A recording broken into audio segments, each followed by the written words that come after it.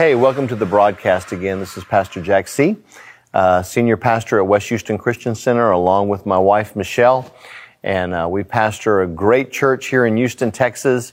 And it's just a privilege and an honor to share with you. These are some of the things that have been in my heart for 30 years. And these are some of the teachings that really helped bring me to where that I am today. You know, the whole process of how you have people that get saved. You can have two people get born again at the exact same time. One just grows, their life explodes, it takes off, they're prosperous, they're healthy, they're blessed. All of a sudden they're getting married, God's adding to them. And then you have the same person who heard the same word, the same teaching in the same church, and yet they don't seem to grow. And I always wondered about that. And I felt like the Lord led it back to this type of teaching that, unless we renew our mind, unless we actually go through the process of changing the way that we think, we're never going to grow into what God wants us to be. I knew for myself as being an unbeliever that I had thought processes. I thought worldly thoughts. I thought lustful thoughts. My thoughts were always consumed with me and what am I going to do? And it was just a very survival type existence that I had. But 30 years ago, Jesus Christ came into my life and He changed me from a taker to a giver, and He changed my nature. I now had the ability to change the way that I think. And what I really found out is just how selfish that I really was. It's important to me that if I am professing to be a born-again Christian, and we talked about this a little bit on the last broadcast, I should be producing fruit that corresponds to what I am or what I believe. God is so cool when He sets up trees. When a tree produces fruit, what's happening is that tree gets so full of sap that it is forced to produce out. And what it produces is fruit. And so me as a believer also, there should be fruit. I should get so full of God that there's nothing but fruit that comes out of me that's producing fruits after righteousness. That is producing fruits that show and tell people that I'm a believer. Let's look at Matthew chapter 7 real quick. Matthew chapter 7. And it says, Matthew 7, verse 17. Actually, let's look up and we'll start at verse 15. It says, "Beware of false prophets who come to you in sheep's clothing, but inwardly they are ravenous wolves. You will know them by their fruits. Do men gather grapes from thorn bushes or figs from thistles? Even so, every good tree bears good fruit, but a bad tree bears bad fruit, nor can a bad tree bear good fruit. Every tree that does not bear good fruit is cut down and thrown into the fire. Therefore, by their fruits you will be known." Well, Pastor Jack, what does that have to do with thinking on purpose? It has everything to do with thinking on purpose. Because what I'm feeding on is going to be producing the fruit in my life. If I am feeding on negative things, if I am feeding on ungodly things, if I am feeding on unlawful things, they're going to produce those things in my life. If I want to produce godly action, then I have to make sure that I'm putting godly things into myself. I don't ever want to get into a mentality where I have to do works to make myself good. Me trying to do good things doesn't make me a good person. I do good works and I produce good fruit because that's the byproduct of me spending time with God. I don't do good works to show you I'm a Christian. I do good works because I'm a Christian. Those good works, that fruit should be coming out of me on a regular basis.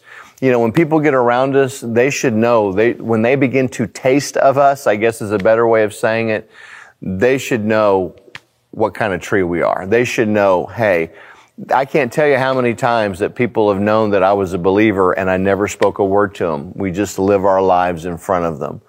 And so it's important, what kind of fruit are we producing? The Bible was very, very clear. If I am proclaiming to be an apple tree, but yet I've never produced an apple, a sick tree can't produce good fruit. And let me just key on something just for a minute. You know, sometimes poor teaching can also lead to poor thinking. And, you know, we all live off of the revelation that we have. We only know what we know.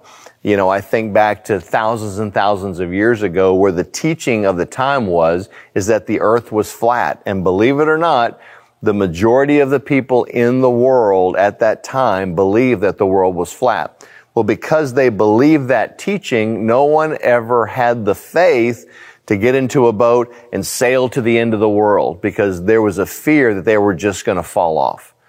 That teaching kept good, strong, healthy, normal people from ever venturing out or doing more than they could have done because there was a fear that they were going to fall off the end of the earth. Well, we all know, most of us believe that the earth is round, and that it's not flat anymore. See, that poor teaching led to poor thinking. And poor thinking, you're never going to grow. I remember a testimony of a man, and he had gotten wonderfully and beautifully born again.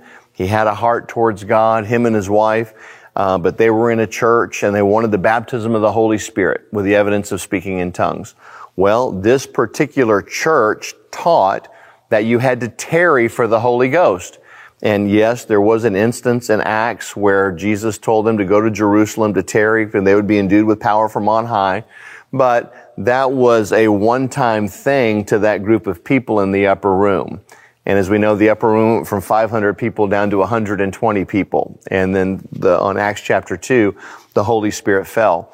Well, nowhere after that does God ever ask us to tarry for the Holy Spirit. And when I say tarrying, that means that you just go down front and you beg God for the Holy Spirit and you wait for the Holy Spirit. And it's going to take time, and it can take a day, it can take an hour, it can take years. And this man would go to this altar every Sunday night. They would open up the altar after Sunday night church. This is a man that loved God, that was sincere and honest in his heart. But the teaching is that you had to tarry for the Holy Spirit. And I think maybe 2 people in the life of the church had ever gotten the Holy Ghost. And so he's tarrying. And when I heard this analogy, I was like, you know, God, he's trying to do everything right. You know, he loves you. He's giving of his time. He's being sincere about it. And I felt like the Holy Spirit say, yeah, but I cannot rise above the level of what they believe or what they've been taught. You know, God does not have the ability to rise above our own will or our own poor thinking. We have to change the way that we think about it. Now, this man ended up, of course, getting baptized in the Holy Spirit and moving on with it. But just know that we can be sincere about the things of God. We can hunger for the things of God. We can want the things of God. But if there is a teaching or a religious thing in place, even the Word of God cannot rise above the traditions of men. And so that's why it's so important for us that we want to have right teaching and right thinking. Right teaching, right thinking is going to produce the right fruit in me that's going to set me on my purpose, my plan, my destiny, and those types of things. I want to make sure, above all things, that I am feeding my spirit with the Word of God. I don't want to have a poor diet. Listen to me. We live in a world where, you know, we go to church on a Sunday morning and spend a few minutes in the Word, but we have an enemy that's working 24/7. The devil never takes any time off. The enemy is never sleeping. He's never taking time off. And we have to learn to match that veracity. We need to make the Word of God the most important thing. And I'm not saying making a religious tradition about it. See, the cool thing about the Word of God is it's alive. I am not just reading an old dusty book full of old stories and wives' tales. I am spending time with Jesus himself, the Word. And when I will learn to discipline myself and spend time in the Word, I will begin to produce fruit. I want to produce fruit that when someone tastes it, they can say, you've been with Jesus. I want to produce a fruit that doesn't just sustain me, but sustains everyone else around me. But the only way that's going to happen is I've got to get myself so filled with His Word. And you know, we're the most blessed people on the face of the earth. There's no excuse for us not listening to the Word. I got YouTube. I got CDs. I even have old cassette tapes. What do you do with old cassette tapes? I have everything. can surround myself with the Word. I have a choice when I put something into my ear of what that's going to be.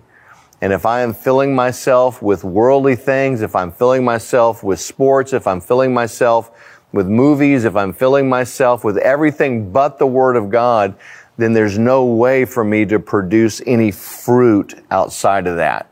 I'm going to be producing whatever goes in is what's going to come out of me. I want to have a good diet. Poor diet plus poor health equals poor fruit. Good diet with good health produces good fruit. If I am eating well, if I am nourishing myself in the Word of God, and folks, this is why being a part of a church is so important. Amen. God did not set this system up so that when you get saved, you just sit home with the Bible. You need a pastor in your life. You need somebody that gets into the anointed book and shares what the head is saying to the rest of the body.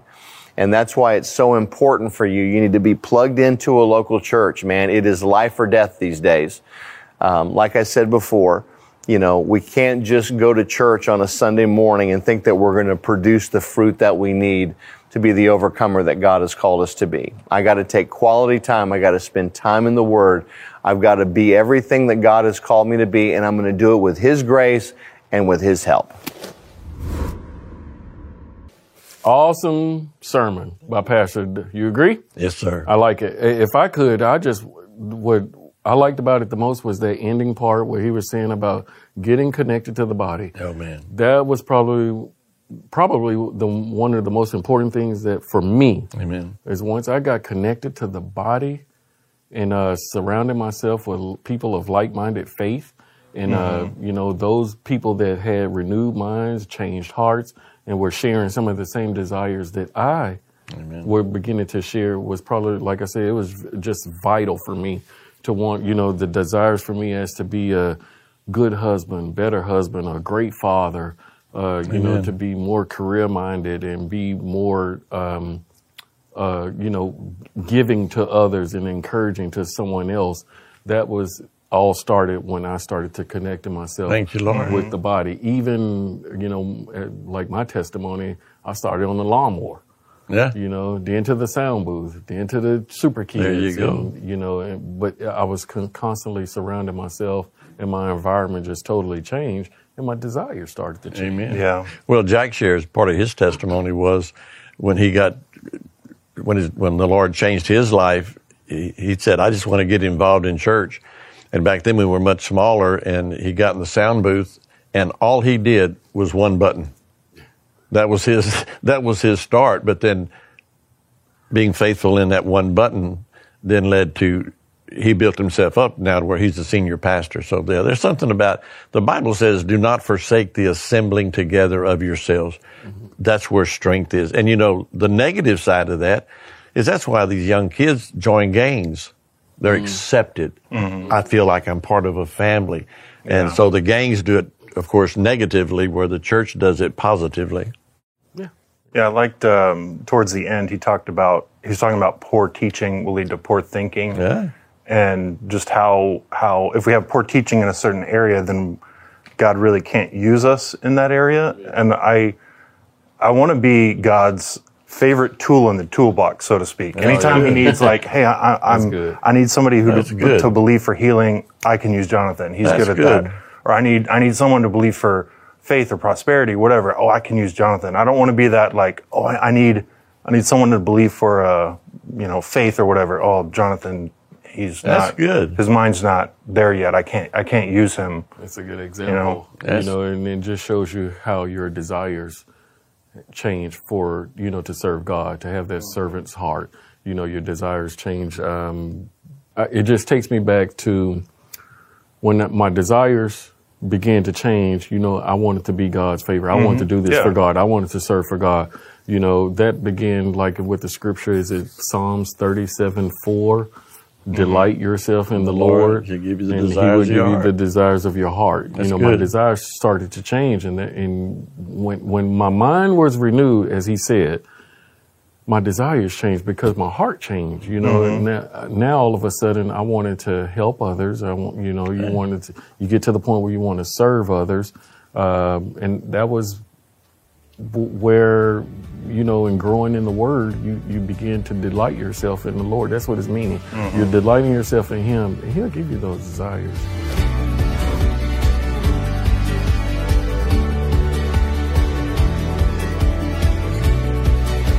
Hey, we're so glad you joined us today. Man, if this was encouraging to you, if this was a blessing to you, man, comment below and let us know. And also, if there's a topic, if there's a subject, if there's something that you'd like us to talk about, put that in there too, man. You can like the channel, subscribe to the channel. We're putting out content on a regular basis, man. There's lots more where this came from.